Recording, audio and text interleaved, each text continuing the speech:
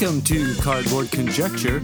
We're a podcast about board games where we have opinions and conclusions formed on the basis of incomplete information. This episode of Cardboard Conjecture is brought to you by these great Saskatoon businesses: Amazing Stories Comics on 8th Street, Dragon's Den Games on 8th Street, and Breakout Escape Rooms on Faithful Avenue.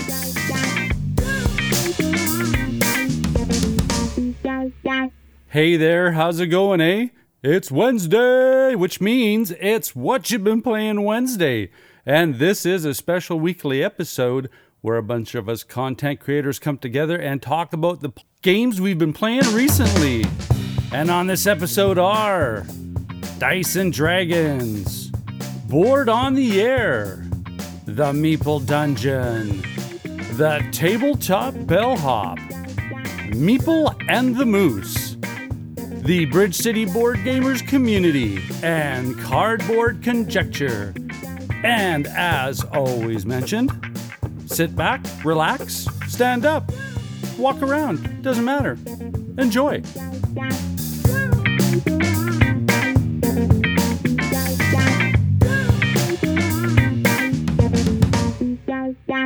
What up, gamers? I'm Jason. I'm Julie, and together we're Dice and Dragons, and you can find us on Facebook, YouTube, Instagram at Dice and Dragons, and on Twitter at Dice and Dragon. And what is it today, Julie? It's What You've Been Playing Wednesdays. And what have we been playing? I have no idea. I can't remember. We've played a couple different games. How can you not remember? There's characters that you love from your childhood. Yes, we played... I can never remember the names of the games. You know that. It's Disney's Sorcerer's something. Sorcerer's Arena Epic Alliances. This is the core set of the game, and we were playing the skirmish mode 1v1. This is actually our first ever skirmish game, at least that we've played against each other. Now, the game can also be played 2v2 in a team battle format.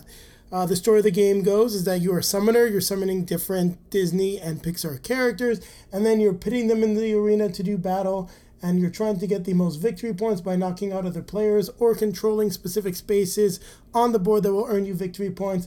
The first to get to 20 victory points is the one that will then trigger the end game. At the end of that round, the player with the most victory points will be declared the winner. But don't forget, you might be the first to 20, but on that last round of the game, someone could catch up and overtake you. So it's not over till it's over. Well, I haven't seen any cards yet that would allow you really to overtake like that. I mean, in some other games that we've seen, we were able to have some really big moves. But, I mean, I haven't really seen that in this game yet. Well, it'd be part of the strategy. You'd have to have the players on the team or the individual that triggered the end game. If they're low health, then it could go badly for them, because if the other team is in position to start knocking them down, they could catch up. So you have to take that into account. But then they might just be running away the whole time. Get away from us. Don't damage us. We want to win. Yeah. So, I mean, this was my first skirmish game. I don't think my game mind works ideally to the skirmish mode. I mean, as to those who have listened to us before, I have never played video games. I don't work that way, and I think it's the kind of tactic or strategy thinking that is maybe a little bit more prevalent in some types of video games. I don't have that experience. Jason does, and I could see when we're playing this that my strategies weren't necessarily ideal to the skirmish mode. So all I'm going to say is I played it. I had some fun. I really enjoyed the look of the table presence of the game. I love the acrylic standees, with the different characters. But I think we need to talk about the fact that the villains are much cooler to play than the heroes, which is disappointing for me, who likes to play the heroes, the good guys. I don't love playing the bad guys.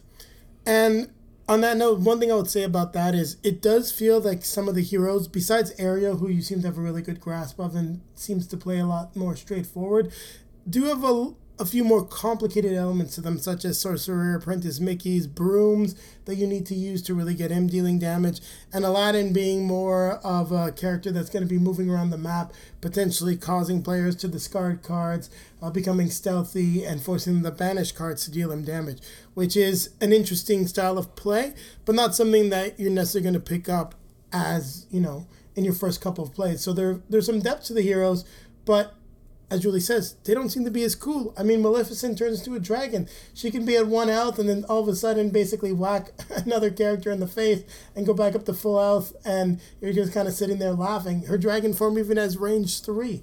It just seems incredibly powerful compared to some of the other stuff that we've seen from the heroes. Well, and Gaston was fun to play, and so was Dr. Facilier, I think it was called. Yeah, you were getting really good at using his control elements to really get stuff to work in your favor on that last play of the game that we had. He's a spoil sport. He doesn't really get victory points, but he keeps other players from getting victory points. Yes, and he did that very well. And even extended the game beyond a point where you're like, I'm just going to lose. And then next thing you know, you're catching back up. So even though you say your brain doesn't quite work for skirmish at the head and building teams, I do think it's something that you could easily improve as we play this game more and as we get some more content too.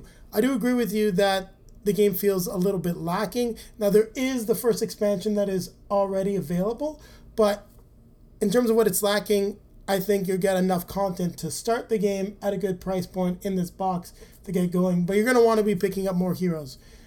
If you're like us and you're like trying different characters, you'll exhaust this game fairly quickly. So the age range for this was 13 and above, and it's not for any content, no violence or imagery or whatever. I think it's really more from the strategy perspective. You could probably play it with younger players, but they just might not grasp the whole element of the game. Maybe if you're playing in a team of 2v2, you could probably play with some younger players and help them along a little bit, but it's not that it's it's not very complex. It's just, it takes strategies. The cards are very straightforward to play. No, absolutely. And younger players could definitely play this in a little bit more straightforward fashion where they probably just run at each other and beat each other up, missing some of the strategies. So it is playable for all player counts. This is very much a family-friendly skirmish game, and we enjoyed it for what it was. But we want to see some more of it before I can say that this is going to be a classic or something that we play on the regular. Sounds good. So on that note, you can check out our review coming out the day after this, or is it the week after? The day after. And actually, no, it will be the week after this one. No, the day after. The week after is going to be the next one. Okay, then. So on that note, we're going to remind everybody to keep playing games.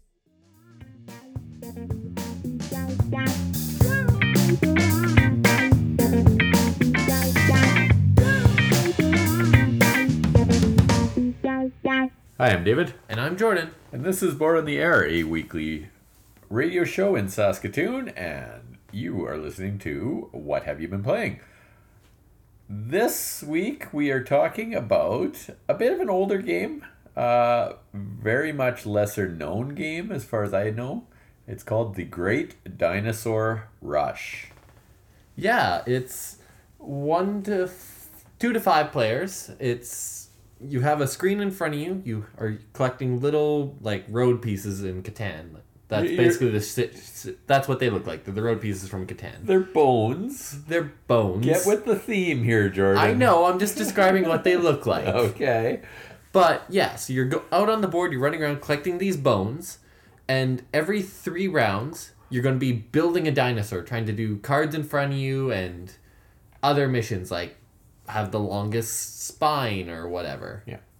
On your turn, you're gonna collect however many bones are on the spot you're on, and then you're gonna move up the scoring track or down the scoring track, and then you have one other action. You move. You can move up and down one of the 5 scoring tracks. Then you do one more action. And those actions can be either steal a bone from next to you, take 3 bones from the bag, but remove all bones on your area where you just moved. Yeah, it's basically collecting them early. Or you can move the tracks again. You can drop a trap for somebody else. Like Is it a trap? you grab a notoriety token, put it on the board, and next time someone moves through that or stops on it, they pick it up. Oh, we never ever did that. I did it once and then I went on it myself. Okay. But I wasn't as scared of it because my character, everyone has their own archaeologist with their own ability, and mine let me negate that one that I picked up. Yeah, you start with an archaeologist, which gives you some asymmetric powers. End of the game, whoever has the most points wins. And it's all about moving those tracks up and building your dinosaur To optimize one of to the tracks. optimize those tracks that you've moved. You also have some Cards. plans, I guess. Yeah. Or types of dinosaurs you're trying to build. Yeah. And if you do those give you bonus points again at the end of every third turn. Yep. As you said, you played 3 rounds, and then there is no final scoring. No, the only real final scoring is the notoriety tokens, which you get by doing notoriety actions, which are the stealing, using dynamite to get 3 new bones but losing the bones on the area, or dropping the traps, which what those are is their numbers 1 through 3, and at the end of the game, whoever has the highest total of notoriety loses that many points. However, everyone else gains points for them. Yeah. Yeah, it's a cute game. This is, I think, the second time I've played it. We played it a few years back, and we just picked it up on sale at one of the FLGS's. And for those of you who don't know, it's local game store. The friendly local game store. You can get into some ridiculous things with it. Yeah, this time when we played, most of our dinosaurs looked dinosaur-like. Yes. Mine ended up with like a scorpion tail, but Yeah, there's certain truths that you have to do, and that's it has to have a tail, has to have a neck, has to have a spine, has to have some ribs, has to have limbs, and to has have to be 2 limbs, Yeah. and has to have a head. Yeah. But each bone has their own spots where they go. Like yellow bones has to go for the tail or neck. The green bones are the ribs or head or spine. Red bones are limbs, and there's wild bones which can only touch one color. Yeah, and they can't touch themselves. Yeah, and then there's the blue bones which just are like, They're called unique. yeah, because they can be like wings or like a spine on the back. Yeah. All in all, I find it a lot of fun. The first time, because we got a little bit goofy in how to meet our cards and stuff, that my dinosaur for sure didn't look anything like a dinosaur. No. And we were giggling.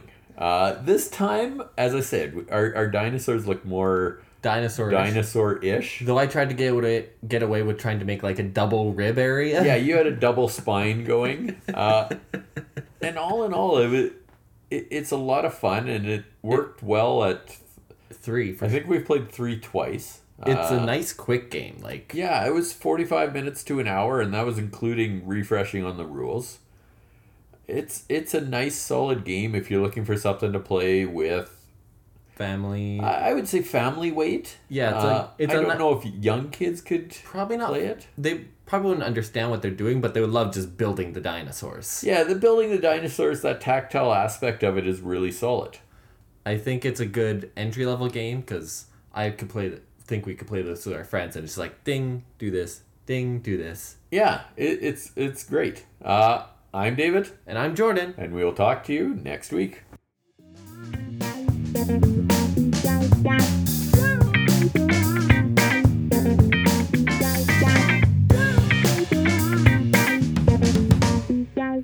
Hello, everybody. It's Rob and Anna Marie from the Meeple Dungeon. Hello. And we are back again recording for the What You've Been Playing Wednesdays podcast. And this week we have 2 games to talk about. What's the first game we're going to talk about, Anna Marie? The first game we're going to talk about is Xia, Legends of a Drift System. And this game is designed by Cody Miller, art by Cody Miller, Steve Cool Hand Tyler, and Peter Walken, and published by Far Off Games. Yes, Xia, Legends of the Drift. So this is a 3 to 5 player game about space pirates, merchants, whatever you want to be. We don't have this game. Our buddy Kurt does, and this is the first time you got to play Yeah, it. This is about the third time I've played it or so. And yeah, I'll tell you a little bit about this game. It says Xayah Legends of the Drift is a 3 to 5 player sandbox style competitive space adventure. Each player starts as a lowly but hopeful captain of a small starship. And that's very true. So you do start out this game with just a ship, and you can upgrade it with some room for extra cargo, or you can add shields to it, or some weapons, or whatever you might want to add at the beginning of the game. You have like $4,000 to spend, and so you can add like $4,000 doesn't get you far. doesn't get you much, no. So you can add a few things, and it kind of sets you up for the kind of player you want to be, whether you want to be like just a friendly merchant, or you want to be a pirate and go around shooting people and taking their cargo and selling it. So in this game, you're this captain of the ship, and you are going to be going around exploring. You're going to be picking up quests along the way, and these quests are going to send you to all different parts of the galaxy, and you're going to be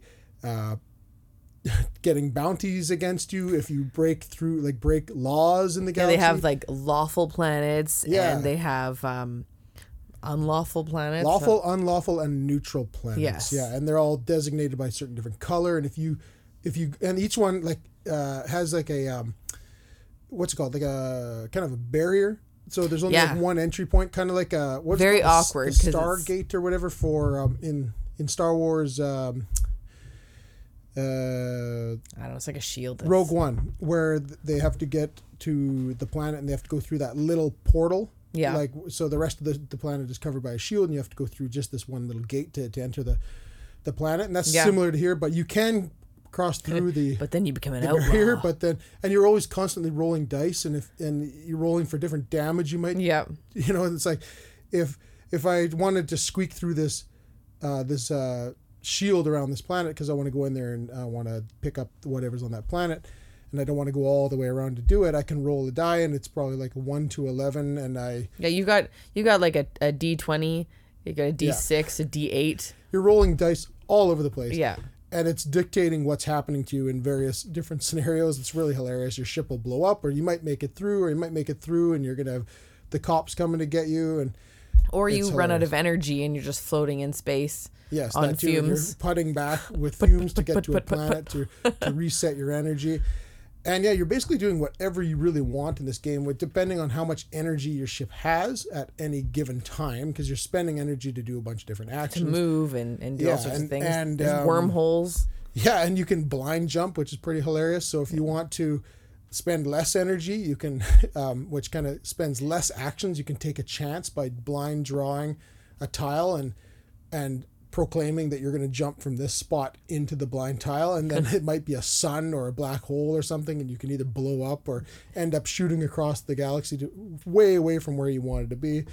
Hilarious stuff like that. Yeah. And if you do get destroyed, and there's actually these little comets that go around tracks, and they move, well, depending on who's on the tile and what the die roll is. So when you move onto a tile with a comet and you have to roll a die, and it'll say how far that the comet's going to go, and you think, oh, there's no way I'll roll a 6 here.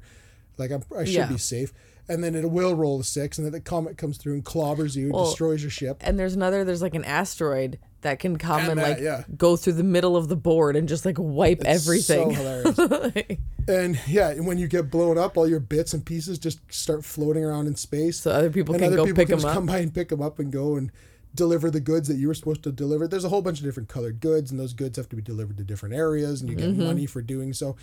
And you set this game. The cool thing with this game is you can set this game to kind of go as long as you want. It's a modular board. We should say that too. Yeah, you're flipping over tiles and exploring you're adding space. Hex tiles to the board, and you're kind of creating the galaxy as you go.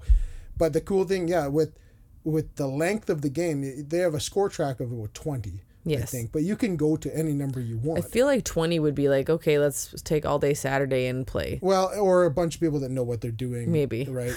So maybe that's why it took so long. Yeah. But it's a fun one. It's a really fun experience. It's relatively simple. It's a bit of a long setup and a bit of a kind of a Awkward teach because it's because of the sandboxiness of the game. Yeah, there's a lot of kind of small things you have to know, but once you understand what's going on, it's relatively easy to do, and it's the idea is very simple. Oh, yeah. It's just pick up and deliver, or shoot him and take his stuff and deliver it, or and you get random quests and things. You can end up going on space races around the galaxy. You have to drop what you're doing and go on this race, and you end up getting money for doing that, and it's kind of the point system is X amount of dollars. So the first person to say $20,000 wins, or 10,000 or 5,000 or whatever you want it to be. It's a really fun game. Oh yeah. And we really liked it, and we want to play it again. But that's enough about Xia. And the other game we were playing is Foundations of Rome from Arcane Wonders. And we're not going to talk about this one. We're just going to say that it's going to be the feature on our next episode, and you are definitely going to want to hear about this game because it is pretty neat. But, spoiler alert. Yeah. No, it's really cool. So we will do a full review of Foundations of Rome on the next episode of the Meeple Dungeon podcast, which is episode 39, I believe. Yes. So yeah, watch out for that. And we're going to run. So we will see you next week. Cheers. See ya.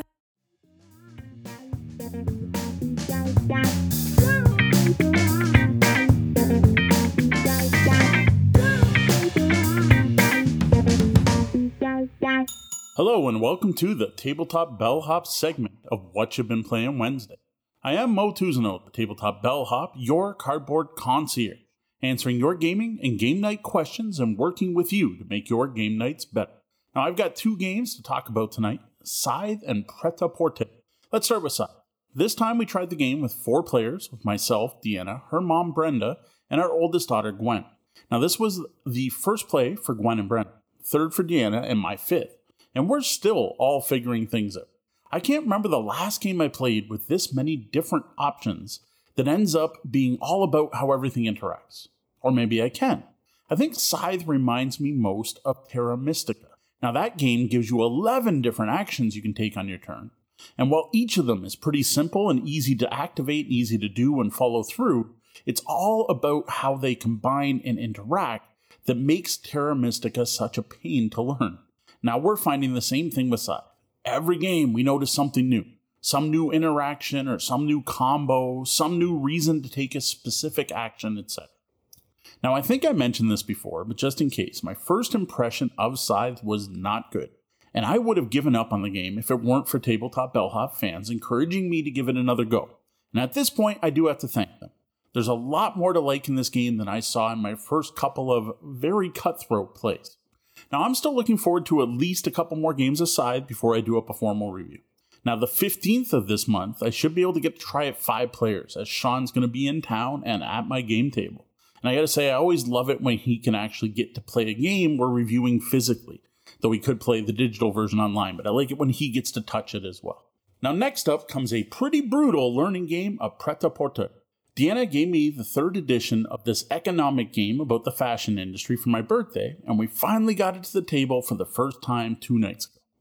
And it turned out to be a bit of a mixed bag. Now, first off, we were both really impressed by how quick we could punch it and get it set up and ready to play, and by the plastic box insert, which even included a separate resource tray to organize things out on the table. I love it when publishers do that. Next, the rules seemed pretty clear and concise, though you could tell the meat of the game was going to be on the cards. Well, then we started playing and interacting with these cards, which quickly turned into debating exactly what card after card meant and when you can play it and what happened in what orders. Now, we went online, as usual, going on Board Game Geek, and I gotta say, Googling Pret-a-Porter anything, it's really hard to find anything about the game and not the fashion industry. Eventually, we never found an FAQ, but we did end up in the Board Game Geek rules forums and saw a ton of questions. And we were having difficulty finding exactly what we were looking for still. And then eventually I noticed in multiple threads on Board Game Geek, people kept linking to what's called the Pret-a-Porter Almanac.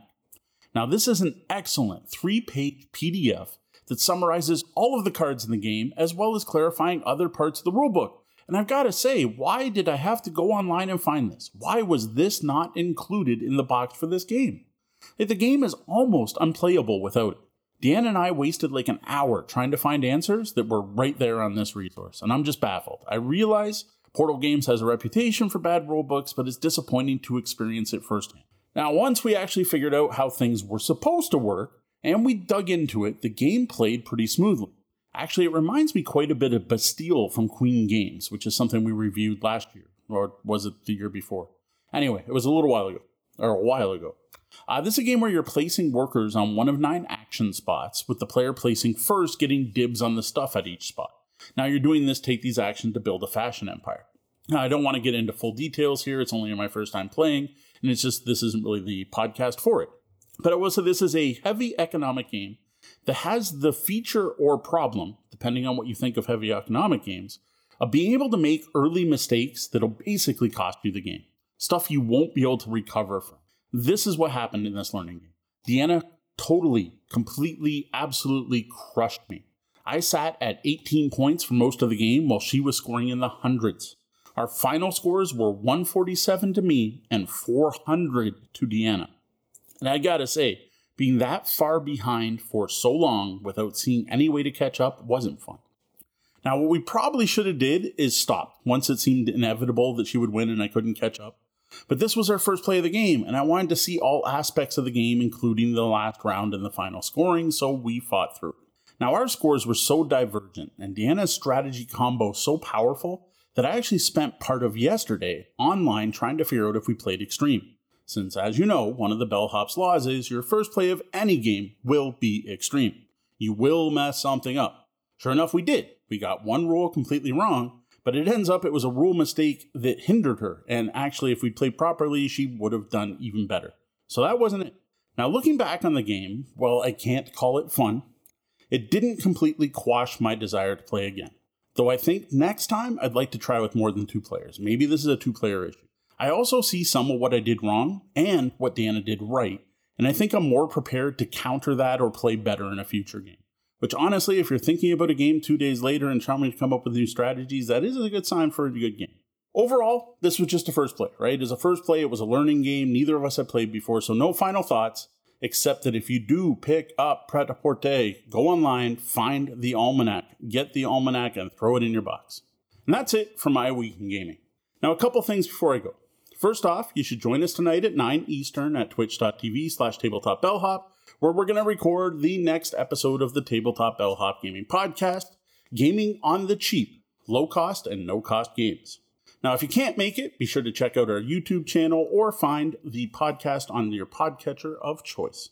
Second, next week is Amazon Prime Day, and as an Amazon affiliate, it's going to be super busy, so we won't be recording a new episode on the 13th, and similarly, I probably won't be able to find time to do a What You've Been Playing episode either, so you probably won't hear from me next week. For the Tabletop Bellhop Gaming Podcast, I am Mo Tuzano.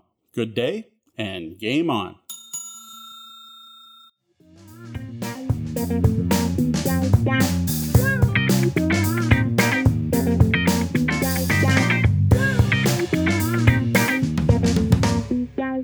Hello, my name is Alex. I write board game reviews over at meepleandmoose.com, and I'm here to talk about the games I played this week for What You've Been Playing Wednesday. This week was Canada Day long weekend, the perfect opportunity to gather with your friends, play games, and have a great time. I happened to get pretty sick this week with a sinus infection, so all my plans got tossed out the window. But even with getting sick, I still managed to get 2 board games played.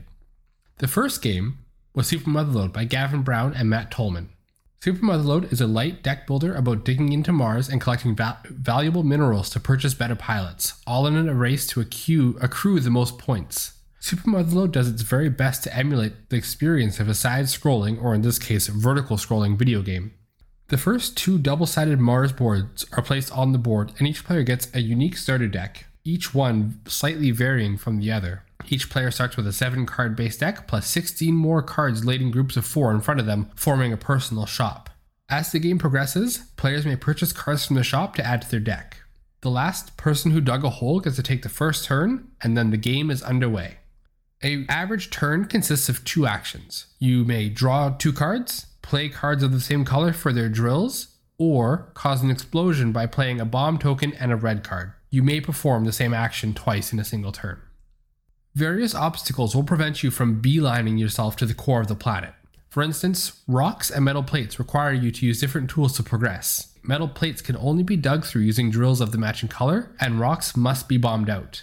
You do still get the minerals if you bomb through them though, because on Mars there are special bombs that only destroy worthless rocks, leaving valuable stones untouched for your capitalist needs.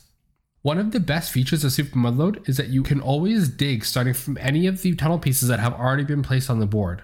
As you go farther down into Mars, the quality and quantity of goods begins to increase. This causes every player to take as much as they can on their turn while trying not to give the next player immediate access to whatever treasures lie beyond their current reach. I love this trade-off, biding your time and building up your hand while waiting for someone to make a move that allows you to strike out to a particularly rich ore vein. Your tunnel may then be used by someone else to reach even further and gather more resources. This cycle is incredibly satisfying and is what keeps me bringing this game back to the table for more.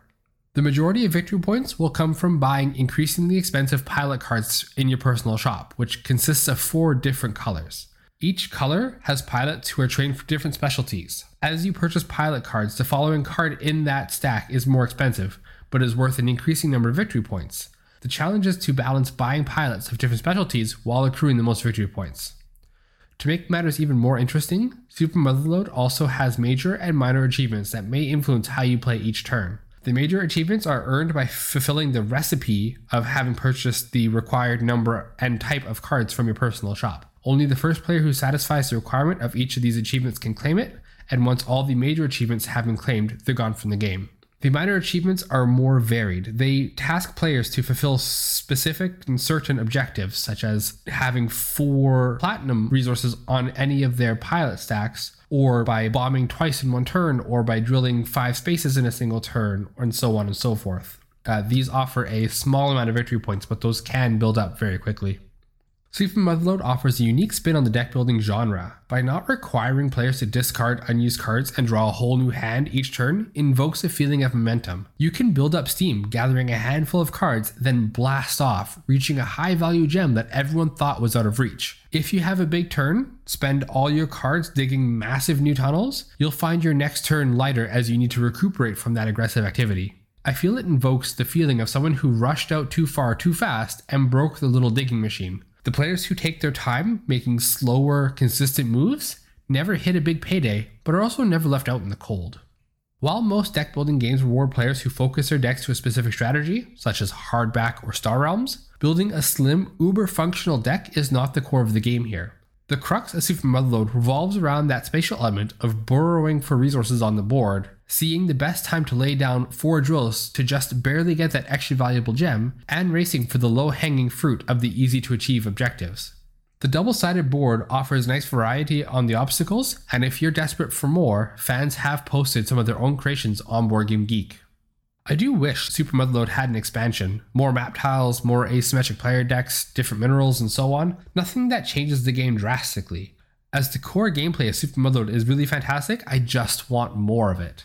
And I think that's probably the highest praise I could give a game. I simply crave more of it. Honestly, owning Super Mudload makes you a bit of a missionary. It's the kind of game that you want to introduce to everyone, especially those who love deck builders, as it has the deck building elements that you enjoy from other games, but a very satisfying board element to go along with it. The other game I played this week is Kings of Israel by designer Lance Hill and published by Funhill Games in 2014.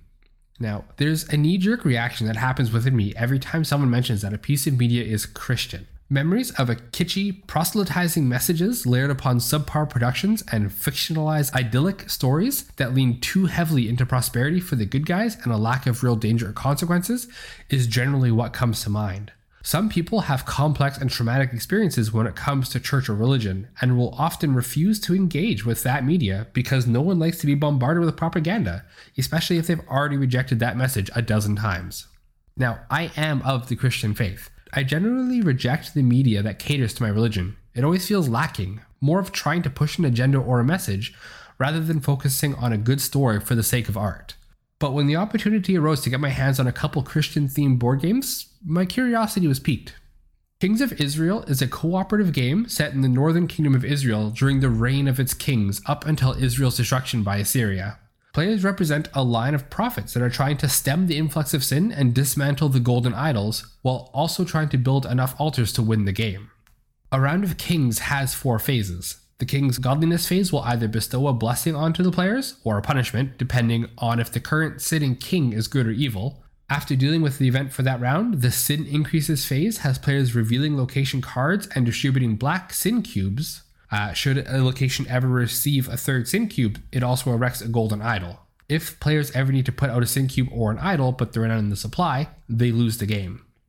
After Sin has been distributed, the Prophet's Work phase begins. Each player gets 4 actions. You can move, remove Sin or idols, draw resource cards, build an altar, make a sacrifice at an altar, or give resources to another player, assuming you're in the same location. Once all players have taken a turn, the end of round phase has the starting player pass clockwise, and the timeline token moves onto the next king in chronological order. Should the timeline token hit the bottom of the track, Assyria invades and destroys Israel, resulting in a loss for the Prophets. The only way players can win is if they manage to erect altars, 7 in a 2-player game, 8 in a 3-player game, and 9 in a 4-player game.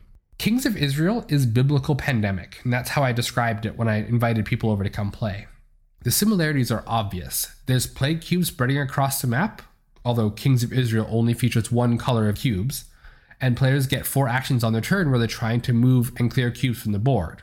What separates Kings of Israel from Pandemic is the resource cards and how players win. Instead of drawing 2 cards at the end of your turn like you do in Pandemic, Kings of Israel has you spending your actions to draw cards. Players need to decide if they want to draw cards to the resources they need or focus their time in clearing Sin cubes and dismantling the idols. The former is the path to victory, but ignoring the latter will result in a loss to the Prophets.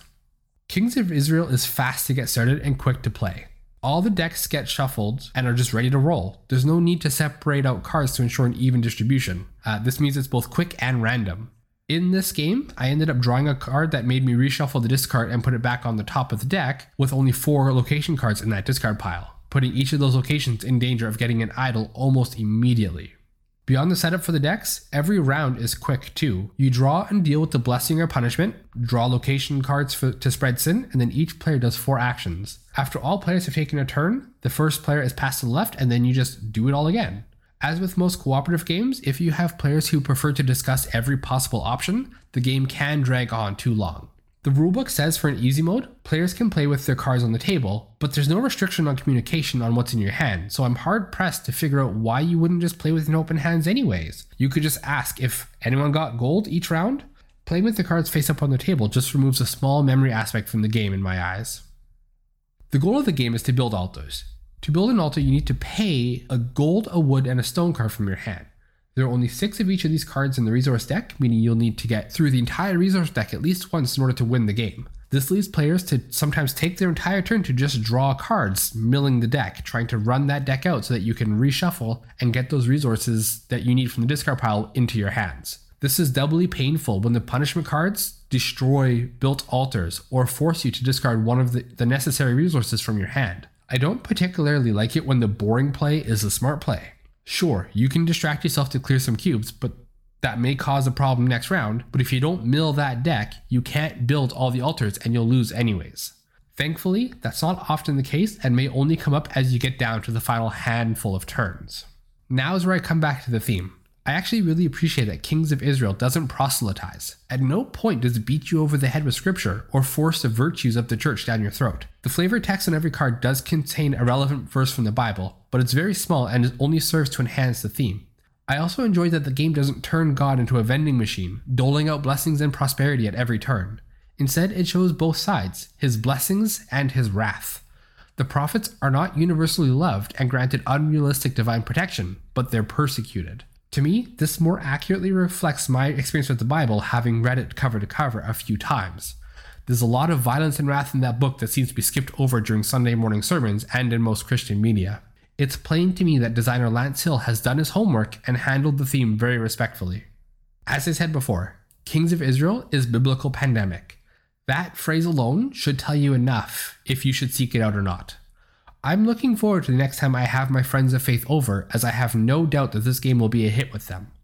I think I would have been even more enthusiastic had I played this back in 2014 before the other pandemic spin-off games, such as Fall of Rome and Rising Tide. Kings of Israel is quick and easy to play, and makes a great game to play with any collection of people, whether it be you and your kids or another group. And that's all I played this week. If you want to read more of my board game reviews, you can find them over at meepleandthemoose.com or follow me on Twitter at MooseMeeple. Have a happy Wednesday! Hey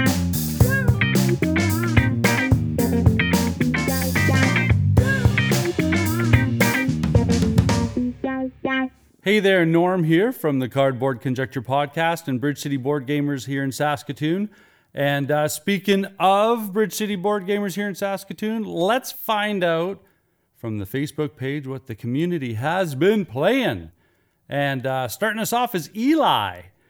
He says, I did manage a few games of Sprawlopolis, and I've heard good things about that.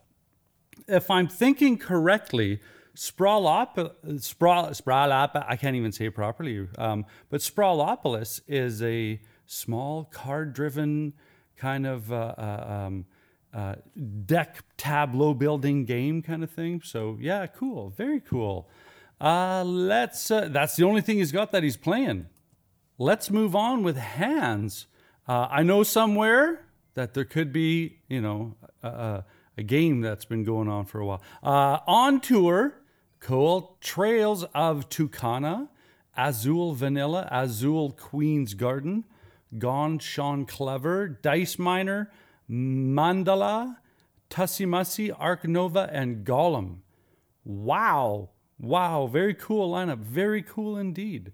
There's the Azul stuff I haven't played. I've only played the base game, and which is awesome. Nothing wrong with that. And I can see those people who are really into that game want to kind of push the walls, expand it a little bit and explore that very cool abstract system. So yeah, and Gone Sean Clever, such a fun roll and write cascading kind of game where that same engine, if you want to put a theme on it, you can go and get Fleet the Dice game or Three Sisters, because that's kind of that idea of this cascading triggering system. So nice. Tussie, very cool. From the same designer as Wingspan. And Ark Nova. I've got Ark Nova on the table. I've been playing that solo, and I'm digging it. I'm digging it quite a bit. But I mean, still trying to finish a game without having any rule errors. So, but I'm repeat playing, so that tells me the first thing. So right on. Garth had a chance to game with my two boys, Dice Hollow Games in Warman for the first time. Neat place. Introduced them to Architects of the West Kingdom. Yeah, that's a good game. We all played Minecraft Biomes and finished it off with a quick game of Dominion. Earlier this week, got to play Ruins of Arnak after a long break. What a beautiful game and innovation. Also finished Space Base with Shy Pluto expansion. Lots of fun. Garth, that is a huge lineup schedule. Bravo. You must have had an assistant keep your schedule going. Architect's so much fun. The Miko, I love his art. Ruins of Arnak, that's awesome game. I'm just quickly looking through the list here, and wow, I'm quite impressed here. Innovation, Carl Chuddick. That card game Innovation is insane fun. Talk about it's like I've often called that game a knife fight in a phone booth, because holy moly, there's some take that can just devastate people for a while, and then all of a sudden you latch onto a card that swings the OP in your direction, and then it's like, oh look, I got two knives, right? What a fun game. Cool. Jason, we played Ticket to Ride in the airport on Thursday. That was the first game we played since May, and he's got like a big tear, but it's good. It's awesome. Ticket to Ride is so much fun. Brian, Burn Cycle and Role Player Adventures. Oh, I so much want to try that game. Burn Cycle, I've heard a lot of things about it. I've seen a lot of people talking about it. I haven't really done any homework in regards to, what's actually going on there.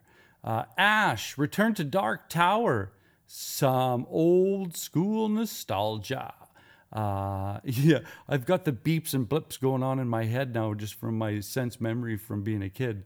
I've not heard anybody talk about this, and so I'm gonna you let us know how it went. How about that? Scott took a break from Marvel Champions to try Burn Cycle via Tabletop Simulator. Continued our D&D campaign using Above VTT and D&D Beyond, which is always fun. Played Azul with Paul Grogan on my birthday via Tabletop Simulator. Oh, right on. Right on. Well, good on you. That must have been such a fun game. Completed an async play of Seven Wonders Architects on BGA.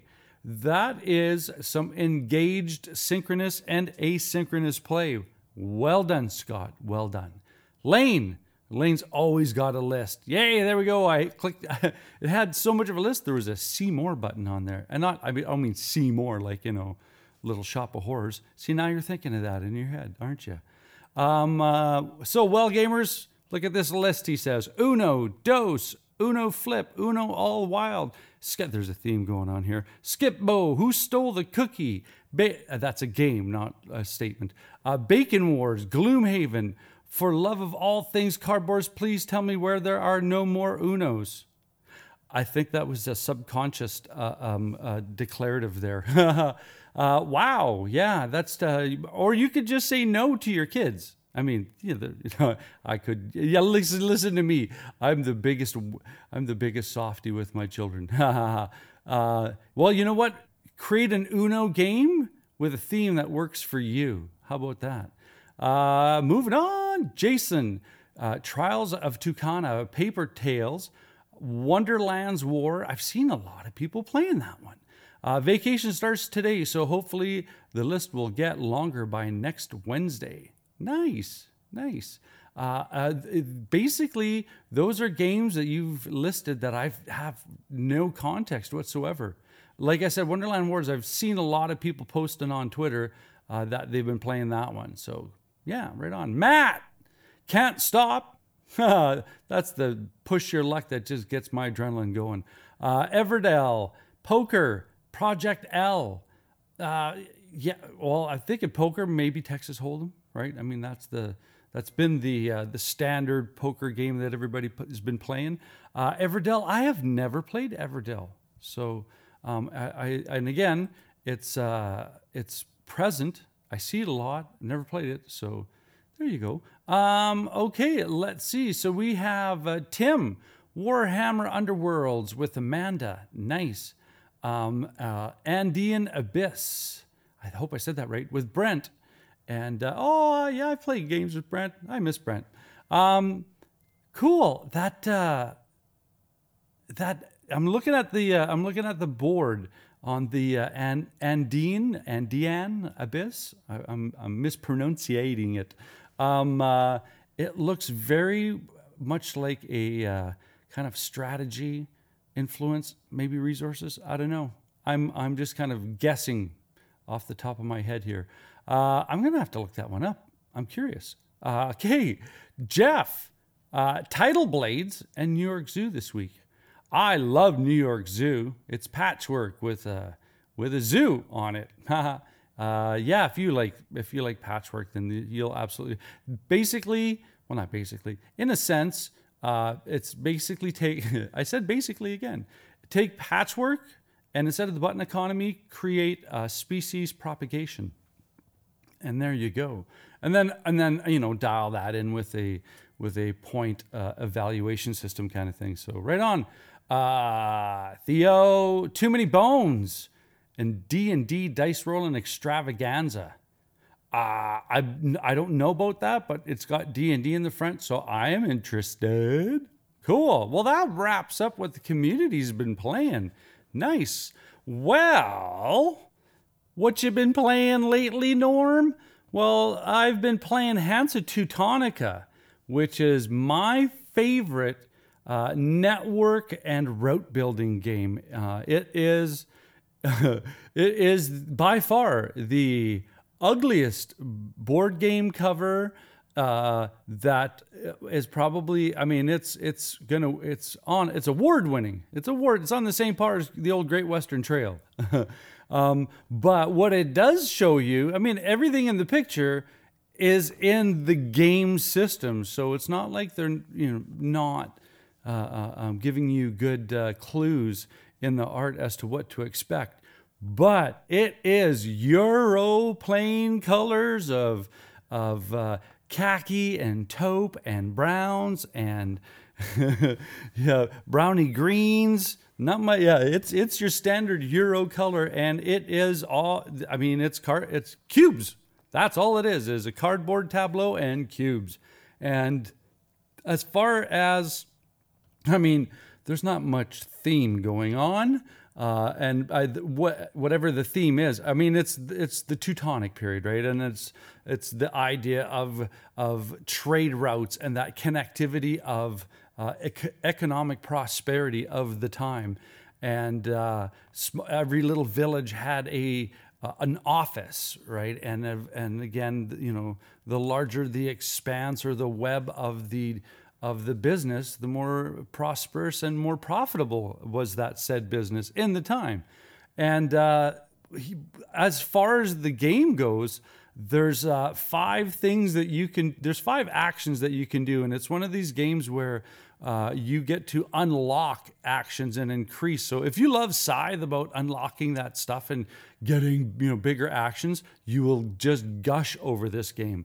Don't forget, though, that this game is at its core a route building and network building game. So if you like those games, this is absolute like symphonic beauty when it comes to that mechanical nature of game. I mean, if you don't like it, great. My subjective opinion is I really like this game. Now, I love me my Euros. Don't get me wrong. I love the D&D, but if it's time to just brain out and play a good, just like a quintessential Euro, yeah, give me some Hansa Teutonica. But flipping the gears here, talking about the old classic Euro, we're going to jump into probably like the newest game that I've played lately, and that's Ark Nova. Well, not newest. It's back in the shelves new for me. And up north here, it could be the first time we see it. You never know, eh? So yeah, this is Ark Nova, designed by Matthias Wig and published by Feuerland Spiel and brought into North America by Capstone. Again, Capstone, bravo. And basically, this one, you're I wouldn't even say zoo. You're like one of these larger scope, area of I don't even want to say safari, but it's design a modern zoo to run a successful park to support conservation projects. Yeah, the best thing about this is what Wingspan did for this idea of being able to learn a little bit through the game itself and the art and the compelling nature of the game system.